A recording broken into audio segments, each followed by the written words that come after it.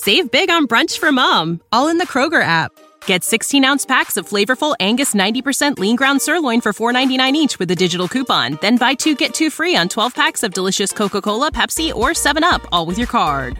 Shop these deals at your local Kroger today, or tap the screen now to download the Kroger app to save big today. Kroger, fresh for everyone. Prices and product availability subject to change. Restrictions apply. See site for details.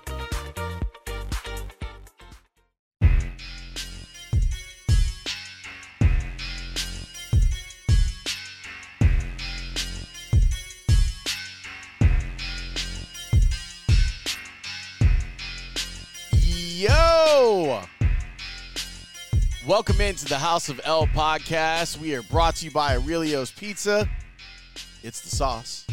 I'm Lawrence Holmes. Thanks so much for hanging out here with me today. Today's one of those episodes where I feel like the podcast is built for. Because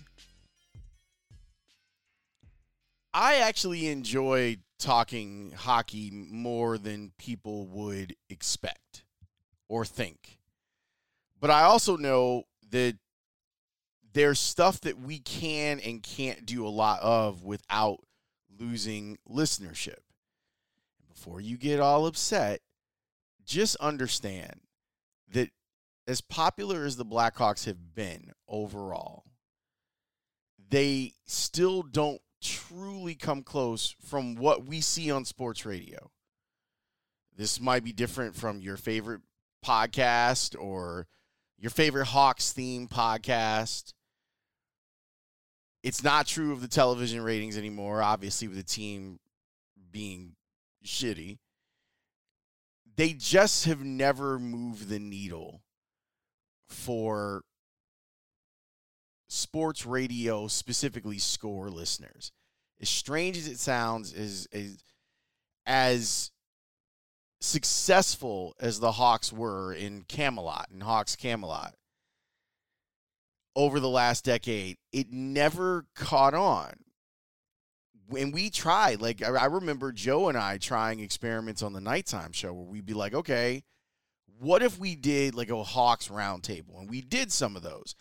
And the Hawks roundtables that we had, like we would have Mitch, then like we'd pinpoint the date, we promote the bejesus out of it. And those specialty shows would do well. Like we would do a roundtable. So we'll bring in Jay Zawaski, James Naveau, our guest here, for example, and have them sit with us for an hour and talk about the Blackhawks. And it would do well. But if we had a segment, let's say that I'm doing a Bears segment. Let's say it's December, okay? And I'm doing a Bears segment. And then I tease with, hey, we'll get back to the Bears in a little bit. Next up, we're going to talk Blackhawks. We're going to talk about this 4-game win streak that the Blackhawks are on, okay? We check back, and we will have actually lost listeners from us talking Bears to us talking about the Blackhawks. A lot of people feel like every team deserves equal coverage, and that's not quite true, at least in the minds of program directors. The great thing about where all of this stands right now is if you really want Hawks coverage, there's a lot of good Hawks coverage in town. And you can find it. And honestly, even from a listening standpoint, you can find like specific Hawk stuff. You can listen to Jay Zawaski now on CHGO. And I love that he's just kind of doing hockey stuff now. He doesn't worry about anything else. He's not trying to produce shows and none of that stuff. He's just doing hockey. Charlie Roumeliotis and Pat Boyle are doing the Hawks Talk podcast. There's great content there. You can find it, but it's still very niche. I say niche. And I know that frustrates a lot of hockey fans and Blackhawks fans. I still truly believe that Blackhawks fans aren't actually hockey fans. They're Blackhawks fans, which is okay. I just don't think when you look at the ratings for the Stanley Cup final, and I do every single year, you're not going to find Chicago as a top 10 market watching it unless Chicago is in it. Now, if Chicago's in it, then yeah, we show up and show out, and we put up great numbers. It's why for years the Blackhawks were on NBC. I think they would max out. I think the rule was like 20 times that you could end up on NBC or NBC Sports Network, and the Blackhawks were always there. I say all of that to say that I really do enjoy talking hockey, and I think that these are dark but interesting times for the Blackhawks as a franchise, which is why on Friday on the radio show, we had James Neveau on, because obviously like the trading of DeBrincat and Doc, that's huge news. The announcement that the Blackhawks were rebuilding, it couldn't have been more loud and more clear that that's what they were doing. So this is kind of the interesting part. You've got two guys in Kane and Taves that won a lot of hockey games, that won a lot of cups, that I'm sure are looking around and being like, nah, this is not what I want the last year of this to be. So is that the end? Like, you know, like you really close the book on all of it as the Blackhawks try to get younger and faster. That's what Kyle Davidson has been talking about. And now there's a new coach. So Neveau was on the show Friday, and I just felt like terrestrial radio, while good, like I'm glad that we did the segment, I felt like there was more meat on the bone, and it was one of those things where we just didn't have enough time for my liking. So I hit up Neveau, and I said, you got a few minutes? I just want to kind of go back over everything with you and talk about this stuff and allow him to be granular if he wants. And like this is where I think Blackhawks hockey and hockey fans can see, and maybe I'll do more hockey. I don't know. We'll see. I'm doing a lot of stuff. I'm exploring a lot of ideas for what the podcast is and kind of what it grows into. I don't think that it'll be straight interview stuff as much anymore. And I'm working through that. But that's where I think there can be a lot of growth for hockey. And I'll ask Neveau about that too, because being back on ESPN really did help the NHL from a rating standpoint. So now you've got at least some of the answer to, is it the chicken or the egg? Is hockey not well rated because it was hard to find, quote unquote? I never found it hard to find. But considering that ESPN is the worldwide leader in sports, like it being on ESPN and maybe more accessible to people, was this a truer showing of what the power of hockey is? So that's something that we'll get into. Neveau, for a long time, was partnered up with my guy, Jay Zawaski. Actually, they're both my guys. Nevo's actually my guy, too. So I need to stop acting like he's not my guy. But those two guys were matched up on the Madhouse podcast, and they did great things. And unfortunately, and if you go back a few months ago, I interviewed Jay Zawaski, and he went into great detail about why they're not together right now. And I really recommend that if you tuned into this episode because you wanted hockey stuff, you should go back and listen to the Jay Zawaski episode. It'll explain a lot, and it gives Jay a chance to promote the stuff that he's doing over at CHGO. So I wanted to talk with Neveau about all of this stuff, the NHL overall, the way the Stanley Cup final played out, the effect that will end up having on the Blackhawks as they rebuild, the new coach. Like, I went back and listened to the interview, and we didn't spend enough time talking about Luke Richardson and Kyle Davidson, quite honestly. So now I want to do that. By the way, this is apropos of nothing. I kind of liked Derek King. I guess maybe they thought that he wasn't the guy to shepherd this, but I thought for a guy sitting in the interim, he did a really nice job. So without further ado, here's my man. You can check him out at NBC. He does a great job over there. He occasionally pops up on the Blackhawks Talk podcast. He's a good man and thorough. Bourbonnet's own. Oh, wait, or is he a Bradley guy? No, he's a Bourbonnais guy. James Naveau, here on the House of L podcast. Well, thanks for doing this, man. I appreciate it. Yeah, no problem, dude. So here's why I wanted to have you on the podcast.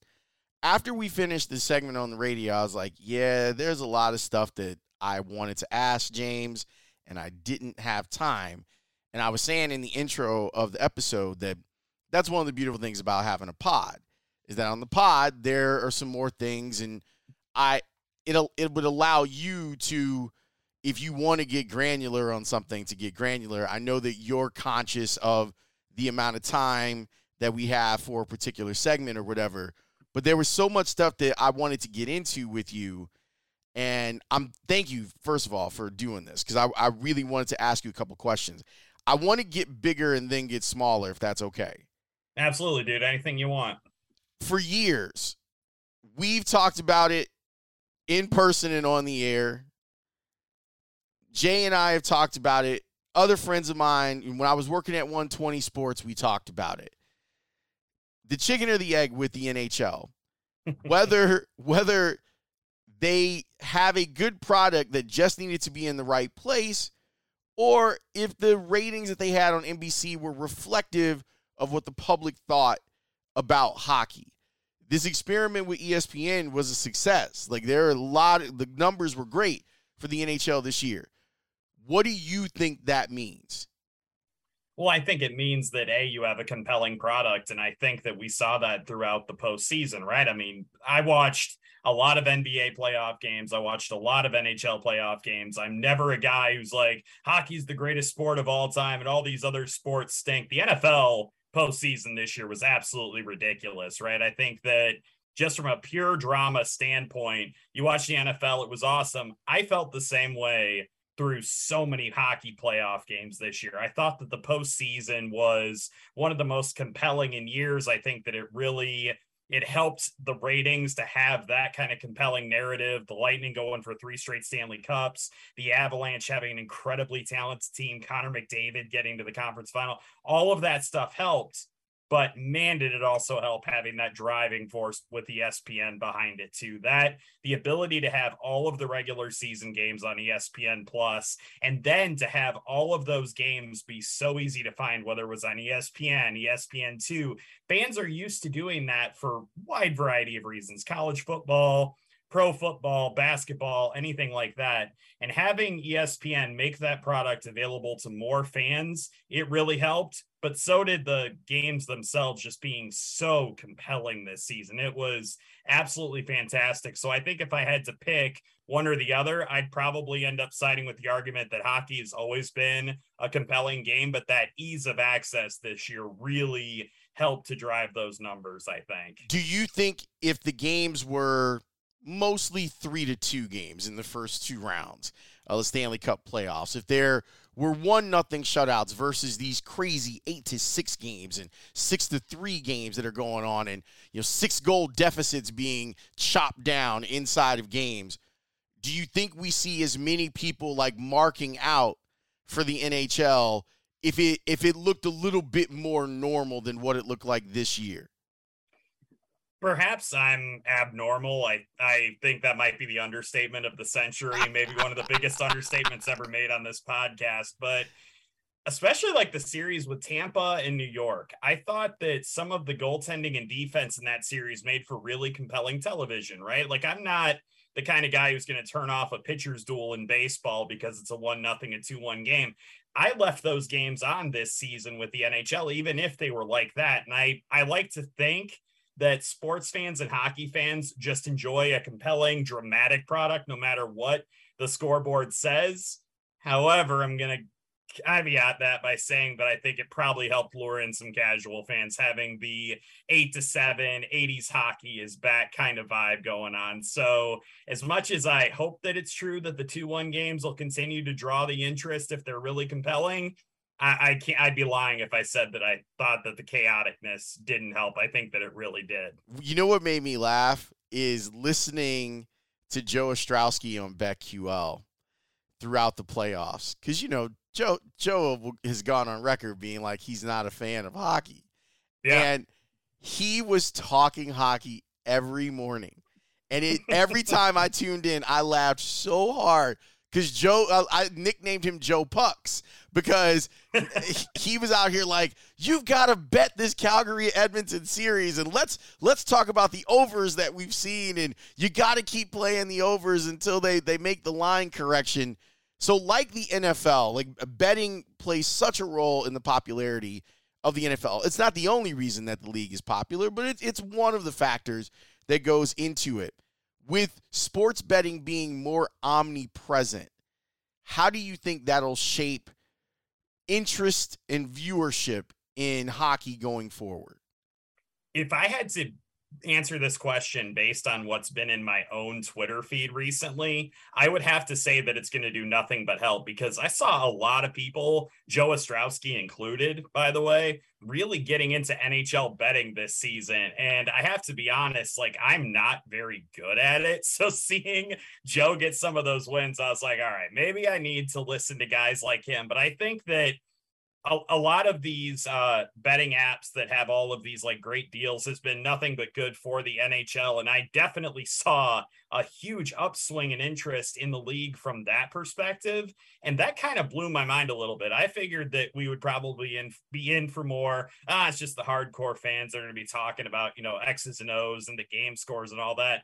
But I really did notice a massive difference in some of the folks that I follow on Twitter who weren't necessarily into hockey. They really did get into the gambling aspect of it. And frankly, any avenue into the sport is good enough for me. And I'm hoping that everybody, including Joe Ostrowski, continues to watch the games, even if they don't have, you know, a couple of G's riding on it, I suppose. The other thing that was wild for me, and I know that this is partially because I know her and I worked with her at one point, and everyone kind of knew that, you know, she was on a rocket, like career-wise. But I also think this year created, I won't say the first, but the latest media star in hockey, and that's Emily Kaplan of ESPN. She was everywhere. And you know, she covered football for a really long time, which sounds stupid because I think she's still only like 27 or 28 years old. Right. But seeing her embrace it, because I think that she's a tremendous writer. She's really smart. And seeing her choose hockey, like as an avenue to further her career, was super interesting to me. And she's leaned into it. You have more of a depth of knowledge of this in like the hockey world and the hockey media world. Can you remember someone who has done something similarly? Like, I think about the Hockey Night Punjabi guys a little bit, like how they kind of jumped onto the scene. But as far as day in, day out, like reporting on hockey, I don't know if there is something like what Emily did these past couple of seasons. Well, what's kind of wild to me was that you kind of had your established brands, right? You had your Bob McKenzie's, your Pierre LeBrun's, your Scott Burnsides. A lot of these insiders have been around the game for a long time, and they just kind of never got challenged. It was always kind of that group. It absolutely blew my mind to see how rapidly Emily Kaplan became one of those hockey reporters that you have to set the Twitter alerts for your phone, and you have to know every single time that she tweets. I have to give her so much credit for not only her in arena announcing duties when she would interview coaches on the bench or players between periods. I thought she was fantastic from a television perspective, but just as an indispensable, you know, fount of hockey knowledge and having all those inside reports, it was kind of amazing watching her just like basically instantly become a dual threat and become one of the biggest stars that ESPN had to offer. And I do have to give ESPN a huge amount of credit for the digital aspect of everything that they've been doing. I obviously am a digital journalist. I work primarily in that medium. I do all sorts of things for NBC Chicago. And so I see the shows that they do, the content that they produce. Both Emily Kaplan and Greg Wyshynski are absolutely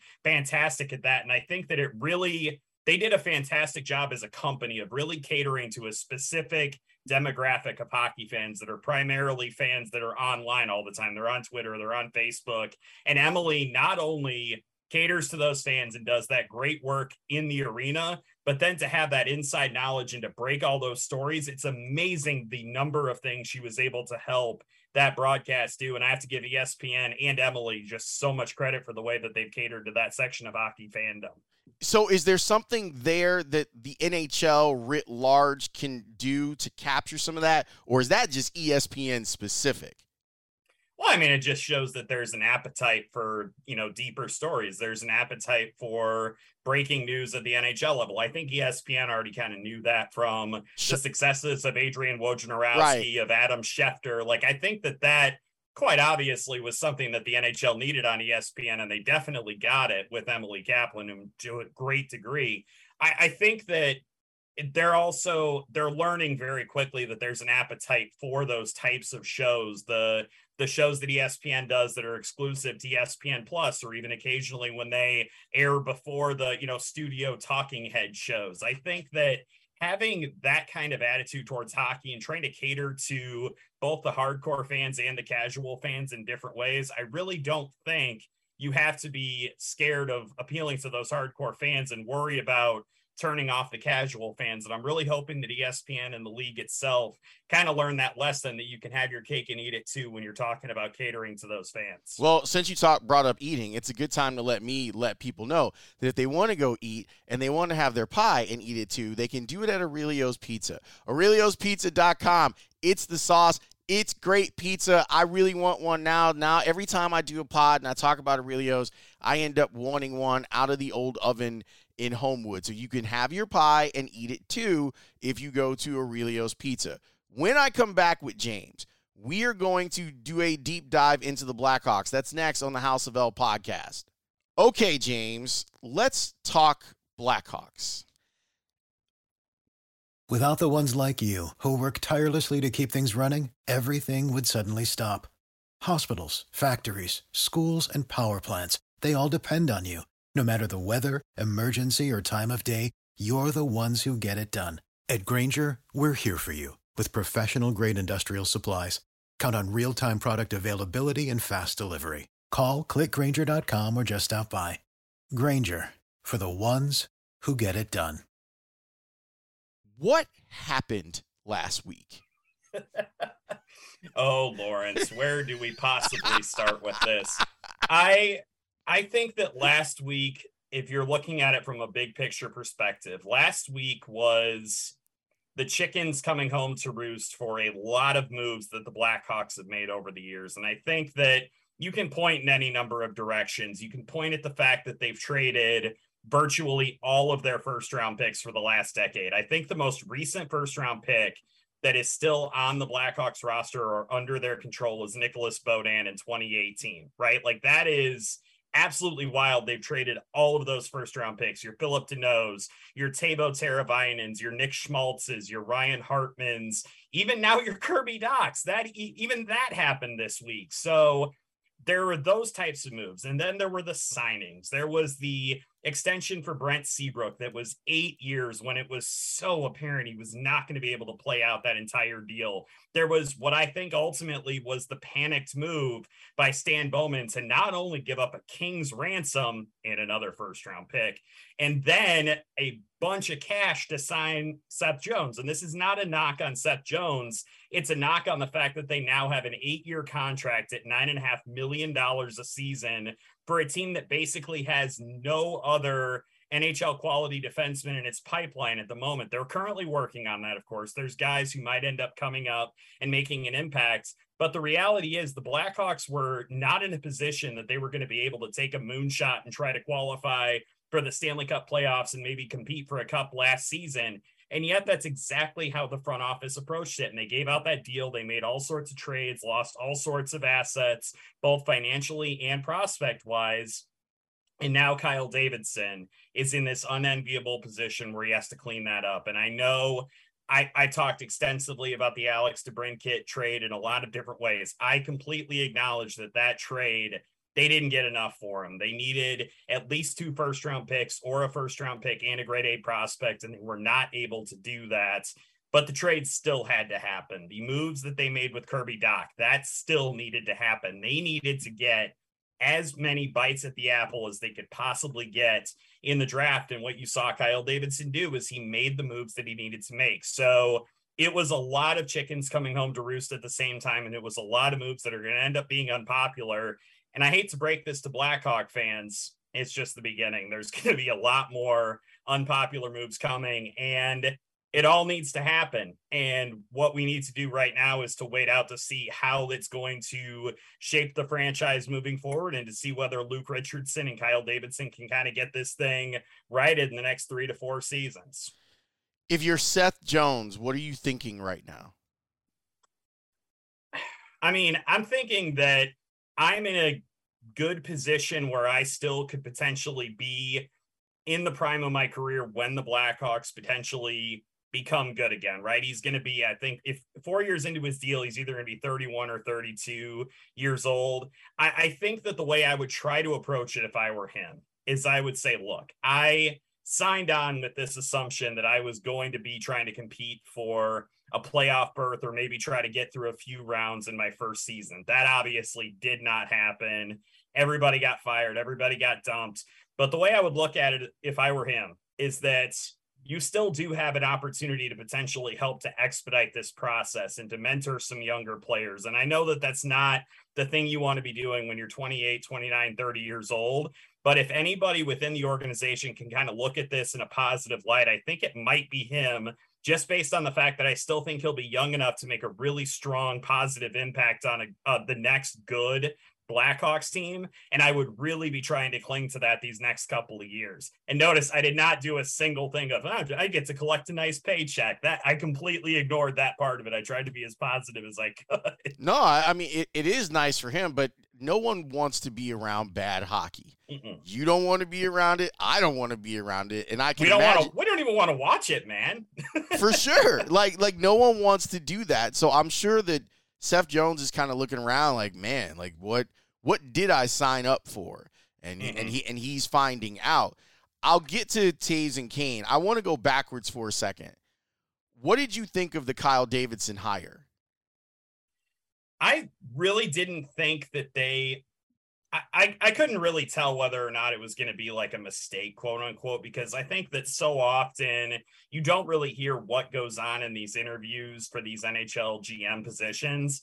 I think I always had thought that Kyle Davidson, if he were going to be honest with the Wirtzes and he was going to say, look, this is my plan, these are the players that I need to trade. If they were going to endorse that mentality, then the only thing I really thought needed to be asked was whether or not they were going to allow him to execute that plan. And I think that thus far, he's done exactly what he promised he would do. He said there were going to be no shortcuts in this rebuild. There was no evidence of that more apparent than the decision to trade Alex DeBrincat. I think that move, no matter what you think of the return, that move signifies that this isn't going to be a 1 to 2 year process. They're not going to be looking at making a big free agent splash and trying to like kind of short circuit this rebuild. They are very serious about this taking 3 to 4 to 5 years and potentially being a sustainable thing. And I always had thought that as long as Kyle Davidson was going to be allowed to be true to that vision, that I thought that he would be a solid hire for the Blackhawks. And of course, time will tell whether or not those strategies work. But so long as he was allowed to make those calls, I thought that it was perfectly fine that they hired from within. And I will also say he brought in a lot of different people to help him out in that front office now that I really am intrigued by, that I think are going to help him to turn this thing around. He's made some really savvy hires, I think, in that regard, and kind of just taking a look at everything from the top down is really important. And I think he is doing that. Am I wrong that I know that you weren't going to let this guy be a part of your rebuild, but I kind of like Derek King. Like, I listen to him after games and I'm like, all right, he gets it. Like, he understands it. He knows he's been dealt a bad hand too. I'm not advocating that they should not have gone in a different direction. I just found him to be a breath of fresh air and kind of enjoyable as a coach.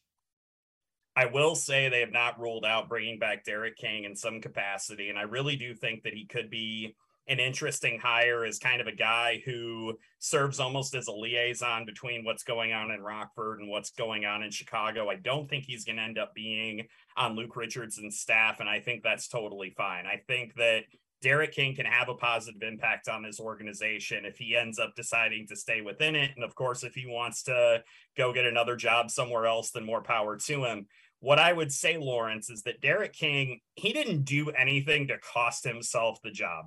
I really do not believe that he did. I'm not going to look at the wins and losses. I'm not going to look at the kind of stunted development of a guy like a Kirby Dach, and I'm not going to put that at the feet of Derek King. I think he was put in a really difficult position, a team that was supposed to be competing to win, and then not only had that taken away from them, but also had all of the off-ice issues that they rightfully had to kind of confront during the season.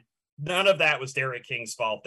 All of that happened in the season was not on him. And I think that if they want to keep him in the organization, that's totally fine. But I also think that with a guy like Luke Richardson, I think that he has a great track record of working with players. He knows what it's like to be successful in the NHL without being Mr. Flash. He had, I think it was something along the lines of 30 goals in his entire 1,400 NHL games that he played.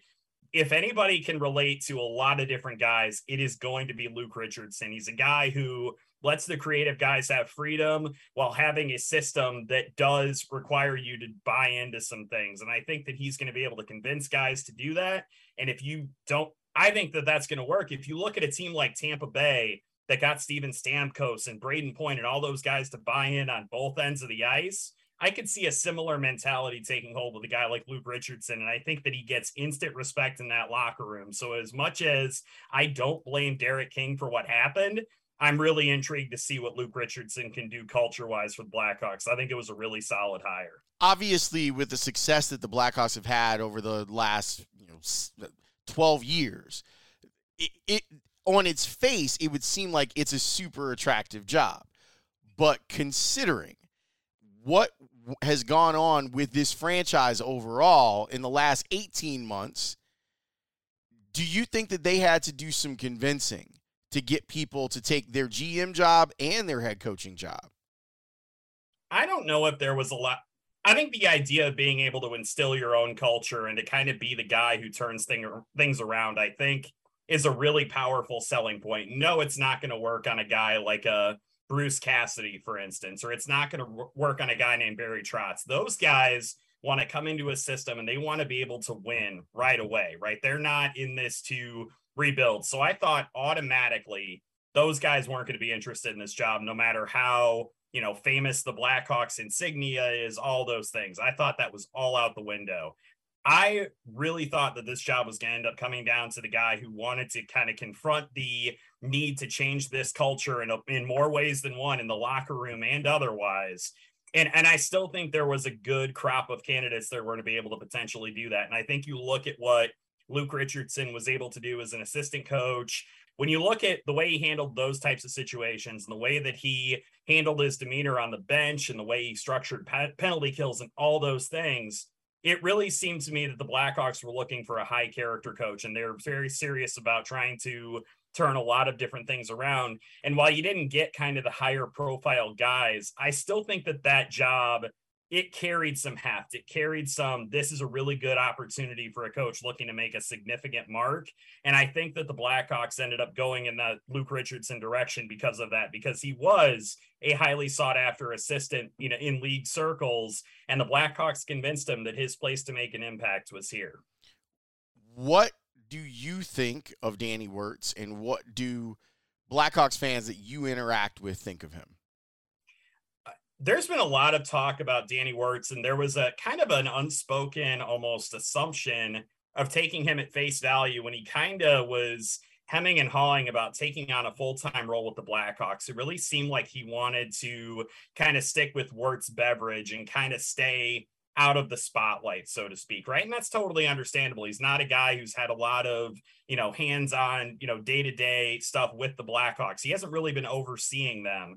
But I think that the more that the Kyle Beach situation, for instance, and the more that this need to rebuild kind of came to the forefront, I think that Danny Wirtz realized that this was an organization rather, that needed a lot of input. It needed a lot of changes. And I think that between him taking the more hands-on role, between Rocky Wirtz taking his hands kind of off the wheel of a lot of things, and the hiring of people like Jamie Faulkner, I think that Danny Wirtz has engendered at least a degree of goodwill and of trust from Blackhawks fans. And I know there have been certainly hiccups in that road. We all remember what happened when Rocky Wirtz came to that press conference and kind of went scorched earth on everything. Yeah, I mean, that's not Danny's fault, though. No, I mean, it absolutely. He tried to step in there. You saw that he did, right? And so there have been those hiccups in the meantime with the Blackhawks, and I think that we're definitely still at a point where we still need to see a lot of action. We don't need to see words. We need to see action on a lot of fronts. But I get the sense that Danny Wirtz has engendered some trust based on the actions that he's taken, kind of the hands-on approach that he's taken, and more importantly, the people that he's hired to help execute that vision. I get the sense there is some trust there, even though there is still that real taste for change and that real taste for action.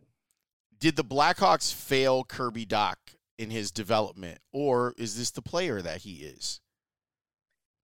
I am going to go ahead and say that I'm going to say it. They failed him. And I'm not saying that in a way that, they've completely torpedoed the career of a guy who was destined for NHL greatness. I think that ultimately they did him several disservices. They did rush him into the NHL. That attitude, again, that they needed a guy who could contribute immediately. They were like, we have the number 3 pick. We have to select a guy that is going to make an immediate impact. Kirby Dach was a very polished player when he came in terms of his physical traits, right? He was already a bigger center. There was a lot of thought that he already had an NHL body, and I'll definitely count myself as guilty of believing that and of arguing that when they decided to keep him on. I think that they rushed him along. They did not do his development any favors by doing that.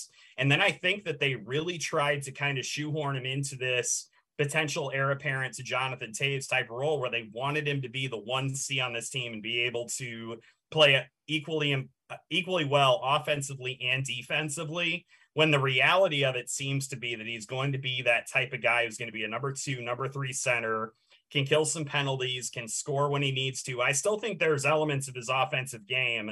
It is not the Blackhawks' fault that he has had kind of that lack of willingness to shoot the puck at times. He definitely can be too passive. That is not the Blackhawks' fault. That is something he needs to work on in his development. But I also think that the Blackhawks did not do him any services by kind of ignoring the reality on the ground and not allowing him to play the game in the way that he needed to be playing it as he developed. And I want to give Derek King at least a little bit of credit for at least trying that, for getting him out on the penalty kill more often and getting him into positions where he could be more successful at times. And I think that might be part of the reason why Montreal was willing to give up a 1st-round pick and a 3rd-round pick for him, is because they saw there were those flashes. And I think that the Blackhawks, at least at the very end, Derek King was able to kind of showcase what Kirby Dach had in the tank, so to speak. And so if the question is, did the Blackhawks fail Kirby Dach in his development? I do think they failed him on several fronts. A lot of times when there's a team that's winning, they're doing what they're doing, and a lot of times they've been ahead of the curve. And then the curve catches up, and in a lot of cases, the curve passes them. The Cubs are a good example of this. They were on the forefront of some stuff. They got ahead of people. And then they were like, oh, well, this is working, so it's just going to keep working. Where do you think the Blackhawks, and if you agree with my theory on this, where do you think the Blackhawks fell behind the rest of the NHL? I think the Blackhawks have always been, they've been too willing to cut bait with players for short-term gains. And I think that your Cubs analogy ends up being really good, right? Because giving up Gleyber Torres for Aroldis Chapman I don't think there's much of an argument. That did help the Cubs win the World Series in 2016. Aroldis Chapman pitched so well for that team down the stretch, and that move really did help them. The problem that the Cubs ran into is they started trading off assets to try to kind of replicate that magic, right? They traded Jorge Soler to bring in Wade Davis. They traded Eloy Jimenez and Dylan Cease to bring in Jose Quintana. They traded a lot of good assets for Yu Darvish and then turned around and traded Yu Darvish for not much in return.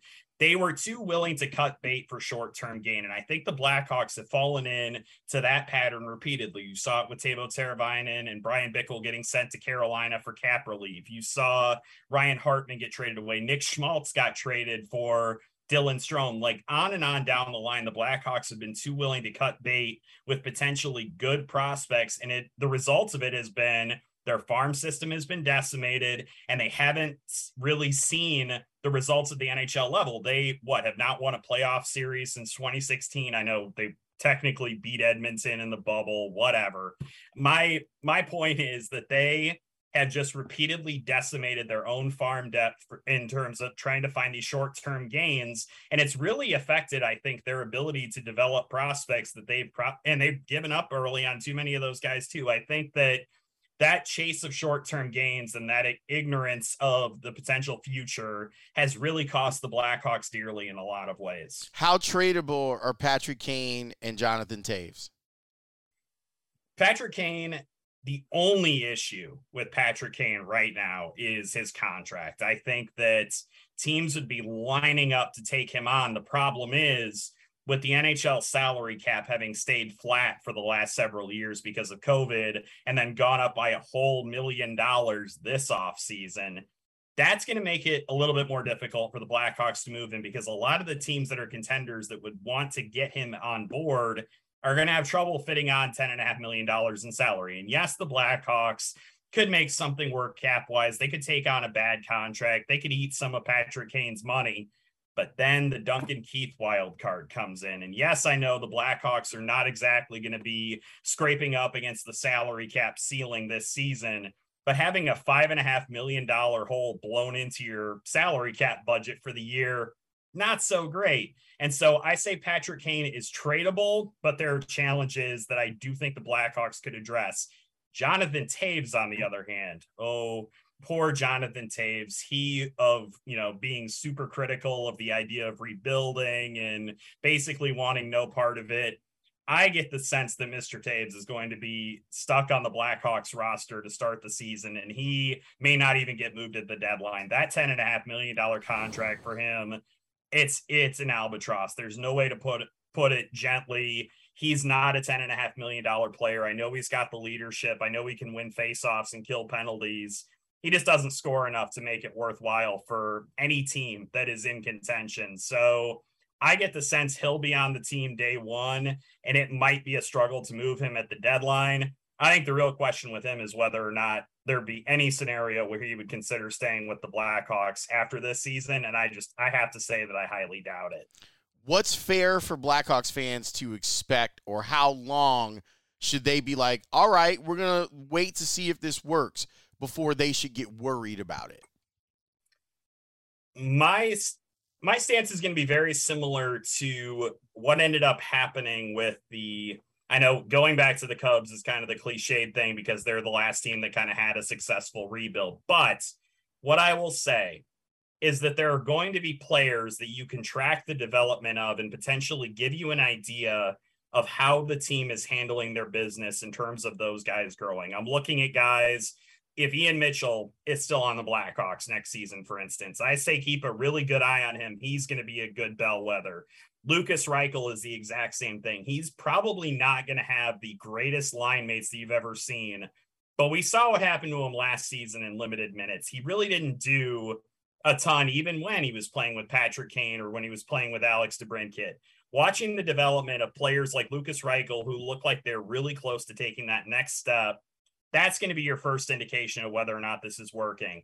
And then if you want to go even deeper than that, watch some college hockey this coming season. Watch guys like Frank Nazar as they come up. Go out to some Chicago Steel games and watch players that are going to be in the USHL. Just kind of start to follow those prospects, start to follow their development. And if those guys are taking noticeable steps forward in their game, allow yourself to feel a little bit of optimism. I'm telling you, the NHL product is going to be very bad this coming season, and it's only going to get worse when they offload guys like Patrick Kane and Jonathan Toews. But what I will tell you is that there are guys in this system that are worth watching, and if they start to develop well, then those are the guys that should give you hope that this thing is working. So I would say you're going to have to give it at least 2 to 3 years in terms of the on-ice product at this level. But in the short term, just watch those younger guys. And if they have, good strides forward in their development, that's what I would hang my hat on, that maybe Kyle Davidson and company know what they're doing. What type of attendance erosion are we looking at? Jay Zawaski, our good friend, my former podcast co-host, used to talk about how he could order a beer from one side of the 300 level to a vendor on the other side. That might be the level we're getting to. I remember getting tickets. It was Blackhawks and Bruins in 2008. It was the night they retired Keith Magnuson and Pierre Pilote's numbers.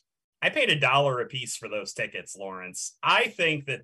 I don't know if we're going to get to quite that level, but it's going to be really close. I think that the UC is going to be half empty on more nights than not this coming season. And so if you want to start getting into Blackhawks hockey on the ground floor, congratulations. You're probably going to have your opportunity. James, I really appreciate you doing this with me and understanding exactly what it is that I wanted to do with this particular episode of the podcast. Man, you're the goods.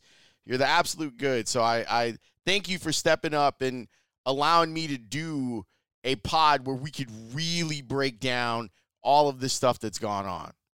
Dude, if you had me on and said, I need you to help me come up with a list of the top 5 MCU movies, or if you had wanted to argue about the best pizza chains in Chicago, there are so many different things I'd be willing to help you do. The fact that you gave me a platform to talk Blackhawks, please, all gratitude should be going to you, buddy. Thank you so much. Well, I'll start putting together different opportunities to bring you on the podcast, and I'll make this offer to you right now.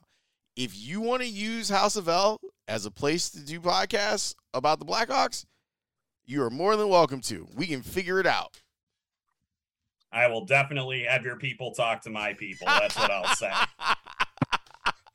James, be good, man. I'll talk to you soon. Thank you so much, man. That is James Neveau. I adore talking to him. I love his style. I love how precise he is when talking about all of this stuff. And I'm glad that he was available to do this. And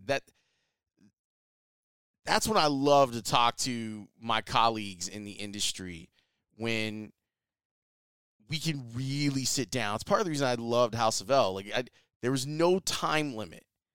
We could just get into it, and you could kind of move in and out of different things that you might be interested in as a hockey fan and a Blackhawks fan. So big thanks to him. And getting it on the ground floor, huh? Aurelio's pizza. That's the sauce. That's the sauce I'd say. Maybe I'll invest. We'll see. I need to see some things from the Blackhawks organizationally. And I wasn't kidding. I did like Derek King. I was one of the few people that would tune into his post-game press conferences, and I was like, I like this guy. He gets it. He gets where all of us are. There's no bullshit with him. He was just like, this is what it is, man. This is what it is. This is where we need to get better, and this is how we're going to try and do it. We'll see. We'll see if it will end up working out. Big thanks to James Neveau stopping by. He does a great job as a digital journalist for NBC Chicago. He's been doing that for years and has really done a tremendous job. So thanks to him. Thanks to our sponsor, Aurelio's Pizza. It's the sauce. Shout out to Joe Aurelio, my guy. I'm going to get me one of those. I'm going to get a pie. Maybe get a little bit of dessert. I mean, it's been a rough weekend for your boy. I was out here. I was eating this weekend. So maybe I'll wait until next week, and then I'll go ham over at Aurelio's. But if you're thinking about getting a pizza, you should go right now and get one. Check out the latest episode of Sports Adjacent. It's hysterical. I didn't realize that there was someone older than me with phones, and Jason Leisure is that dude. So go check out the latest episode of Sports Adjacent with Jason and Russ and Tony. Shout out to Homage T-shirts. Go to Homage T-shirts. Get yourself one of their cool T-shirts. You will not regret it. I will talk to you next time. I don't know what we're going to talk about. I'm doing this on the fly now, and I like it this way. Peace.